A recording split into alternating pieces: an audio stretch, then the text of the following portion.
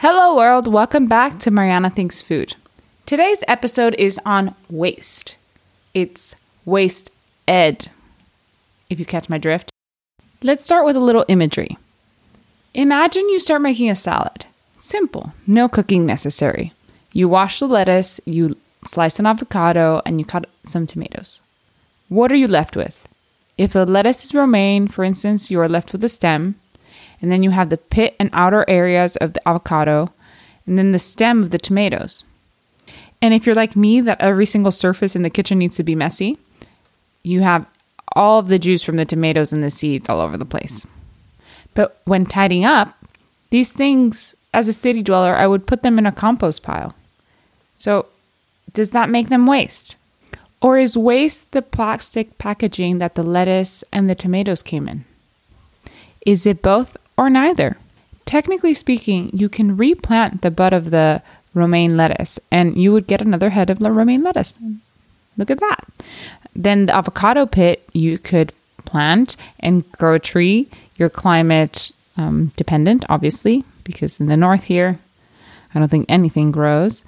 But anyway, and then you have the seeds of the tomatoes that you can get a lot of tomatoes out of those, and then any remaining bits and bobs would be used to nourish the soil. But what really happens with this stuff? We throw it out with a laundry detergent bottle that is plastic and full of chemicals, and a myriad of other things that we put in the trash bin, like nail polish. And I give this example because I think it smells horrible, and any food or anything nutritious next to that probably is killed right off the bat. But anyway, I digress as per usual. But my point is that we have these things that could grow, these things that are nutritious for the soil and that can actually bear fruit, no pun intended. And we combine them with other things that clearly do not give life, like old batteries. That does not breed anything, not even bacteria. Well, maybe bacteria, but still. You get what I mean. All this stuff goes straight to the landfill to be burned, or sometimes it makes it to the ocean. The trash is left to do its trash thing. Things start rotting, and there are a combination of gases that end up polluting our systems. Think about the turtles, the dolphins, the whales, the orangutans, the monkeys, the gorillas, the lions, all of these animals. Oh, and think about the humans too, because we want to stay here for a while, I would hope. And now you must be thinking, how do I compost, recycle, reuse the things I purchase to reduce my trash? I want to leave my mark on this world with my tiny contributions, but that will all add up. That's me pretending to be a buzzer or your alarm clock, because this is your wake-up call. The largest contributors to greenhouse gases are energy, industries, and transport. And this is why you should care. It is not enough to just compost and recycle. You really need to think about the whole system. And a lot of companies are taking advantage of this and trying to confuse consumers by saying the responsibility is on you. When the product gets to your house, then you have to recycle and you have to do X, Y, Z so that you are a sustainable human being. But let's consider everything that happens before and why this is relevant for Mariana Thinks Food. Climate change is driven by the excess emission of carbon dioxide and other greenhouse gases. All human-caused, and the repercussions will be universal. An increase in temperature of 0.7 degrees Celsius has been recorded from 1961 to 1990. Over time, if this trend continues, global temperatures will be warmer than we experience them today. And why is that a problem? Have you ever tried growing a plant? This summer, I took care of a basil plant. If I would leave it for too long in the sun, it would shrivel up. I would have to move it and water it more. All my attention and tender loving care were in vain, as it eventually moved on to a better life. Imagine if my entire region, where I've grown a certain crop, was to become warmer. How would I keep crops alive as a farmer? I would need more water and become more creative in how to maintain the health of the plants and soil. Additionally, I would have to deal with water shortages since everything Plants, animals alike would require more water to live in the same land. If it's hotter, you're thirstier. Same happens to plants.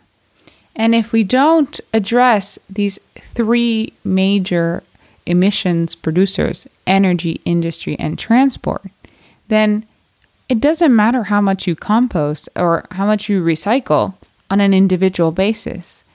Everything's not going to add up because the three largest culprits will still be intact.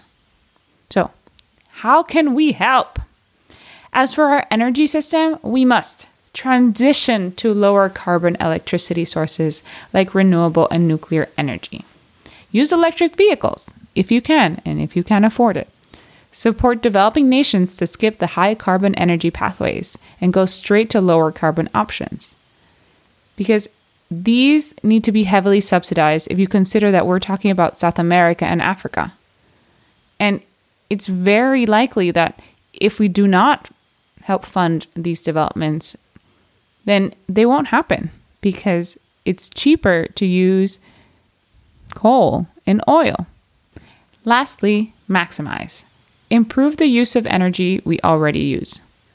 Sounds simple, but how many places have you been in the summer that the stores have open doors and the air conditioning is coming out? Same goes for heating or excessive lighting. Why do you need screens everywhere? If you go to Times Square, it's literally daylight in the middle of the night. Is that really necessary? I wonder what their sustainability plan is. All of these screens turned on all the time. Doesn't seem like they have a plan yet, but I'd be really interested to see if anyone can send it to me. And now moving on to my favorite topic, food. I don't want to discourage composting and recycling and all these things. I think it's great and I think it's moving us in the right direction. But there are other things that we can do that have higher impacts. Reducing the amount of meat and dairy we consume can help a lot. And anyone can start making changes by substituting high impact meats such as beef and lamb with lower impact meats such as chicken, fish, or eggs. And over time, you can increase more plant-based sources of protein such as beans, chickpeas, lentils, quinoa, and nuts to name a few. Not only will it be good for the planet, it'll also be good for you if you're consuming more fiber and nutrients from diverse sources that you would previously not have consumed if you were following a very meat and dairy heavy diet. Then at the store, buy things that aren't perfect. A lot of waste is created in the process of getting a perfect round red tomato to you as a consumer. How about you go to a farmer's market and find tomatoes that are amorphous? They're cool, they're tasty, they're trendy, they're hipster. They're the cool veg of the aisle. And all these things are great. But my point is, waste is a lot of things. We can waste a lot of elements of food, but we can also waste energy and natural resources that are also contributing to climate change, that will also contribute to the lack of access for nutritious food in the future. So think about things on a holistic level and see how you can reduce your footprint by taking public transport, using electric vehicles, maybe bike to work or walk to work, cardio, eat some nice veg that is not perfect. Make some better decisions on whether you turn on the heat up or the AC down. And really analyze the industries you support with your purchasing dollars or euros or yen or rupees or whatever currency you have. Because industry, which includes car manufacturing, clothes manufacturing, your computer, your phone, your bed, your desks, the furniture at your office, the KitchenAid that you want, the plates that you use, the shoes that you wear, the light bulbs in your ceiling. All this stuff is created somewhere, and we don't really think about how these things are sourced and how they're going to affect our food supply in the future. Because, that's all I really care about. I want to be able to eat the rest of my life and would like the following generations to be able to eat as well. So, if I can convince you to do something that will reduce your carbon footprint today, tomorrow, and the day after, maybe we'll have a chance to continue eating. And with that, I leave you. Thank you for listening today to my spiel, and I look forward to having you in my audience in the future. I have some pretty cool things in the pipeline. Hopefully they all operate, and you'll hear about them soon. And with that, until next time.